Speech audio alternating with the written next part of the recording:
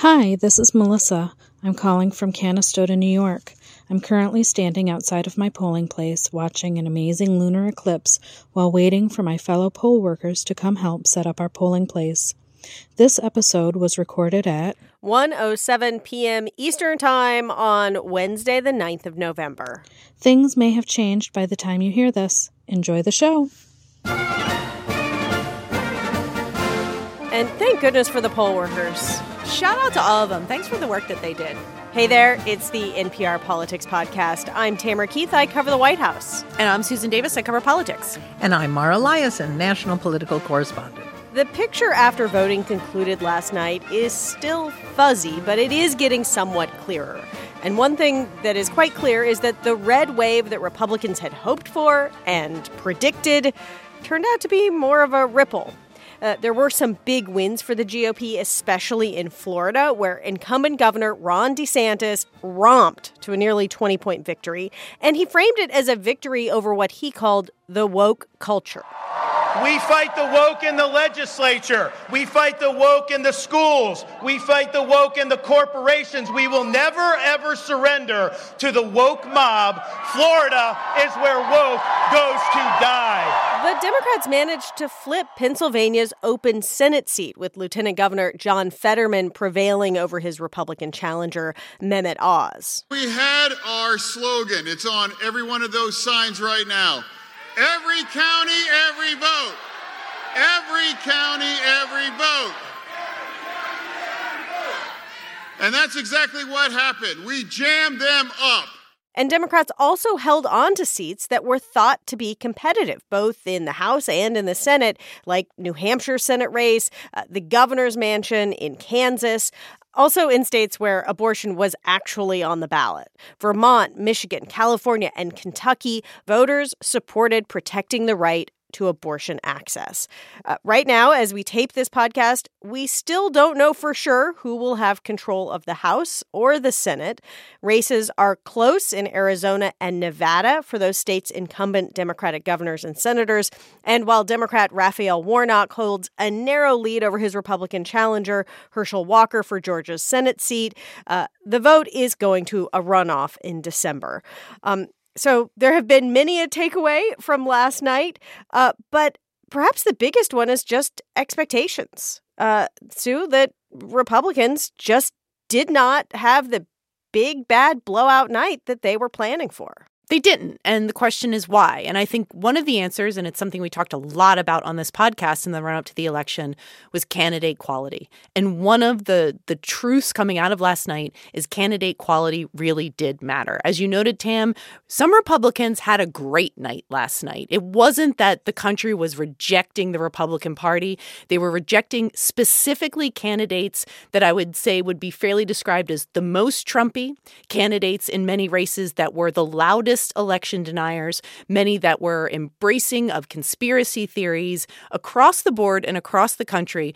Those candidates are losing by pretty significant margins, and I think provoking what has already begun a lot of soul searching in the Republican Party and about its relationship with former President Donald Trump. Well, and there were also a lot of House Democrats who were on the list of vulnerable Democrats who, based on the fundamentals, you would say they should have lost. Look, Republicans had a lot of candidate issues in Senate races. But in the House, they tell you they actually had pretty good candidates. They thought they put some of their best people on the board. And they still are losing in places like Michigan, Pennsylvania, Ohio. And that is a problem, right? They lost in places they thought they were going to win. Republicans themselves had set publicly higher expectations. It looks like, we don't know the exact numbers, but based off of our own reporting, it looks like the Republicans are still likely to win the House, but it could be a really narrow majority, maybe in the high single digits, low double digits. That is half of what Republican forecasters were saying they expected on election night. And even a smaller fraction of what they were predicting a few weeks or months ago. Absolutely. So, Mara, let's get to some of the why in terms of issues. We talked a lot about concerns about inflation, and voters ranked inflation very high on their list of concerns. But you have to factor in abortion here and the Dobbs decision. And certainly you see that in places where abortion was literally on the ballot, as we said. Did that prove to be more of a motivator than people were expecting it to be? I think so. Look, voters can walk and chew gum at the same time. They can be concerned about inflation and also about abortion. They can come to the conclusion that maybe the Republicans, who many of whom supported across-the-board bans on abortion with no exceptions, were more extreme on this issue. I think that the other thing that was at play here is you had all the fundamentals, which were bad for Democrats, president's approval rating, inflation, they're the party in power in a midterm. But polarization keeps swing districts at a very low number, and it also keeps swing voters at a very low number. 90% of voters are locked into one party or the other. Only 10% are true swing voters. On the other hand, if you look at House districts, only about 10% are competitive districts, meaning that Trump or Biden won them by 55% or less. Very, very few truly competitive House districts. Can we talk about history? Because former President Trump, in his first midterm, his party lost 40 seats in the House. Former President Obama, in his first midterm, lost 63 seats. George W. Bush gained seats. That was right after 9/11. Clinton lost 52 seats. One of these things is not like the other. This year just doesn't look like those years. It's not. And, we're still figuring out the numbers, but it does look like we're going to have an asterisk after the 2022 midterms. This was a weird election. I keep using the word weird, but I can't think of a better way to describe it. There's a lot of cross currents happening in this country, and it's hard to connect all of these dots. The one caveat I will say, and it's true that Republicans didn't perform as well as they should have, but one thing to consider here is part of that reason is the House is already so sorted, and also that Republicans did a lot better in 2020 than they were expecting. So the landscape in this midterm, it was already a pretty narrow landscape comparative to these other midterms we're talking about when the number of swing states was just exponentially larger. We always knew it was a small, maybe 20, 30, 40 seats that were ever going to be in play to begin with, but they really underperformed. But let me put another take on this, because I have talked to some Republicans this morning who actually feel really good about what happened last night, and here's why. If you are part of the wing of the Republican Party that is very eager to move past Donald Trump, last night was the best evidence to date that it's time to do that the most Trumpian candidates lost, and some of the least Trumpian governors and senators won. Not just Ron DeSantis in a state like Florida, but look at Georgia, where Republican Governor Brian Kemp, who also got crossways with the former president, not exactly considered a Trump ally, also won big. You look in a state like New Hampshire, Chris Sununu, a Republican governor there, another Rom. Like Republicans that I would consider sort of that non-Trump traditional conservative lane had a great night. If that's the direction someone wants the Republican Party to go in, there is a lot to feel good about what happened last night, even if it doesn't result in House and Senate majorities. Well, the thing is, that bolsters their intellectual argument about why it's time to move past Trump. But I think that the Republican establishment would like him to be in the rearview mirror, but instead he's still on the hood of the car. I mean, I get the argument, but the base is still with him. I always say he started this cycle as an 800-pound gorilla, and he ends it as a 700-pound gorilla. He's still a big gorilla inside the party. He might be less electable in a general election, but I don't know if his hold on the base has weakened to the point where somebody like a Ron DeSantis could take him on and beat him. And it's still not clear that a Ron DeSantis would want to take him on. Trump is very likely to announce that he is running for president yet again. Thrilling Democrats across the country. Yes, but he is, as you say, still this giant force in the Republican Party. And even though his chosen hand-picked candidates up and down the ballot had a terrible night, he's not the kind of person who will say, oh, well, I was wrong, let's move on. He's going to blame them or blame Mitch McConnell for saying that there were candidate quality issues. And then he runs. And again, is there anyone who has a bigger piece of the Republican electorate pie than he does? No, Ron DeSantis is going to have a lot of Republican donors saying, let's go. Yeah. I don't know if he's going to look any stronger than he does right now. All right, we are going to take a quick break. And when we get back, what governing looks like with the very real possibility of divided government. And we're back. And I want to talk about the House and House leadership. Last night, Kevin McCarthy, who is the current House Minority Leader and widely seen as the next Speaker of the House, had an election night party and said this. But when you wake up tomorrow, we will be in the majority and Nancy Pelosi will be in the minority.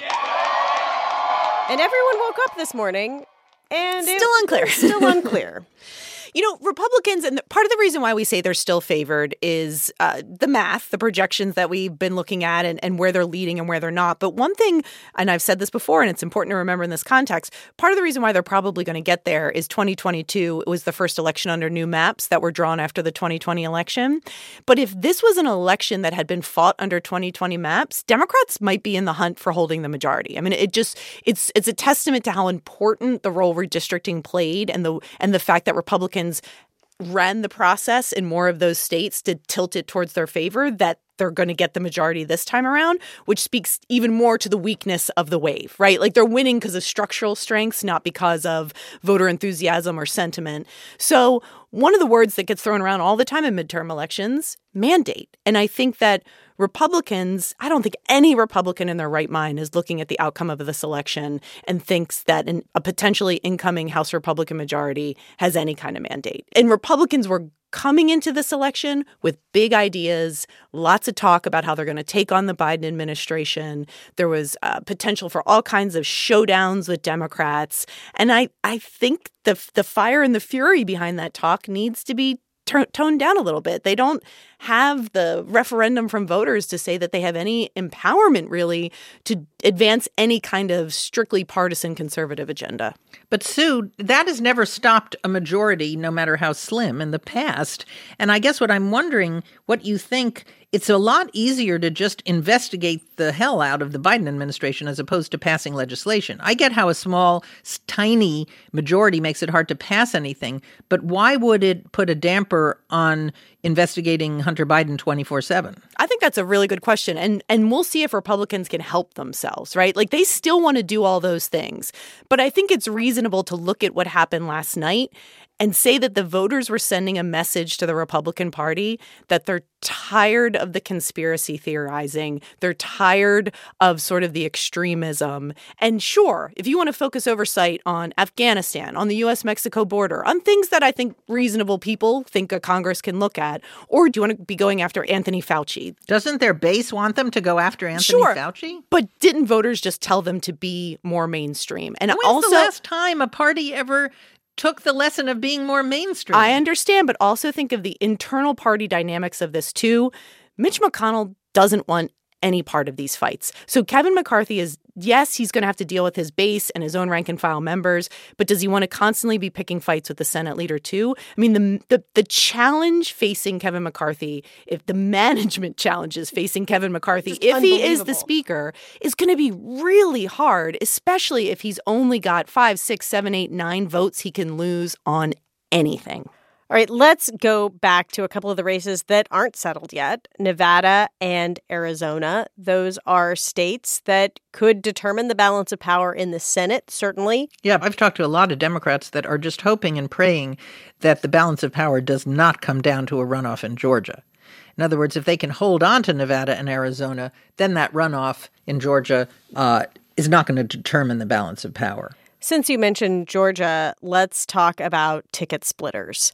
There are several candidates where there was a governor's race and a Senate race, and the Republican candidates did not perform the same way. No, and you know, shout out to our friend Stephen Feller at Georgia Public Broadcasting. He and I were texting this morning, and he made the point that 1 in 10 Republicans in Georgia voted for Brian Kemp and then did not vote for Herschel Walker. So not only do I think there's an element of ticket splitting, because sure, there was absolutely some Kemp-Warnock voters in a state like Georgia, but another dynamic to this is some Republicans just sat out parts of the ballot, right? Like maybe they couldn't affirmatively vote for a Democrat, but they just left it blank or wrote in another candidate. They just said, I can't affirmatively vote for these people. And I think that happened in places like Pennsylvania, where the Republican governor nominee, Doug Mastriano, was also a rather extreme candidate that people didn't want to vote for, but may have voted down the ballot. So again, a weird election, tricky ballots. People were ticket splitting. People were sitting certain races on their own ballots out and voting for others. It was a really complicated night. Yeah, and we all thought that ticket splitting was a thing of the past. Right? Polarization it hasn't happened makes like this, it unlikely. But it is. And I'll tell you something. To the extent that people did leave the Senate line blank, voted for Kemp in Georgia, that suggests that if Walker goes into a runoff, why would people come back to vote only for him? There'll be no other race on the ballot. Why would they bother if they've already left that line blank? Yep. And also the question of if Trump is running for president again, does that affect a runoff? Also, one point that I think is worth being made, and Tam, I don't know if, what the White House response has been to this election so far, but we talk a lot about is Trump going to run again in 2024? What's Trump going to do? What's Trump going to do? This is the kind of midterm result that you look at a guy like President Biden and you also think, hey, maybe he feels pretty good about running for re-election now, too. Right. And not only does the White House feel pretty good about the night they had about the election, but if Trump runs, Biden has some sort of cosmic connection where he feels like he is the one who can beat Trump because he is the one who has beaten Trump. Okay, so President Biden last week delivered a speech where he said democracy was on the ballot. And he pointed to election deniers and people who had said that they may not accept the results of the election if they lose. So democracy on some level was on the ballot last night. And people have been conceding. Now, some of these biggest races, someone like Kari Lake, that race is too close to call and there's no concession in the offing yet.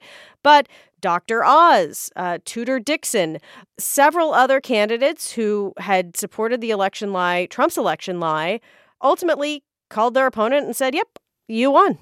Yeah, now that's a really interesting thing because the Trump playbook was very simple and available for all of his election denier endorsees, which is say the vote counting should stop on Election Day, declare victory, and if you're not named the winner, say it's fraud. We haven't heard that yet. As you said, some of these races for prominent election deniers like Kari Lake or Mark Finchem in Arizona haven't been called yet. So I'm waiting to see if those people do concede. One thing that I thought was interesting was Tim Ryan, who lost the Ohio Senate race, gave a concession speech where he talked about how important conceding was in a democracy. I have the privilege to concede this race to J.D. Vance because the way this country operates is that when you lose an election, you concede. And you respect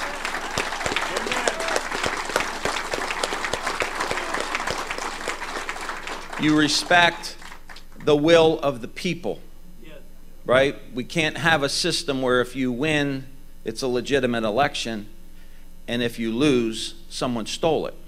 Acknowledging that you lost is a fundamental part of the American election system. And at least in several races so far, people are acknowledging that they lost. Well, we're going to hear from President Biden this afternoon. He is holding a press conference at 4 p.m. We will be back in your feeds tomorrow with everything you need to know about that and the latest results. We will leave it there for today, but there is more coverage at npr.org, where you can also listen live. I'm Tamara Keith. I cover the White House. I'm Susan Davis. I cover politics. And I'm Mara Liasson, national political correspondent. And thank you for listening to the NPR Politics Podcast.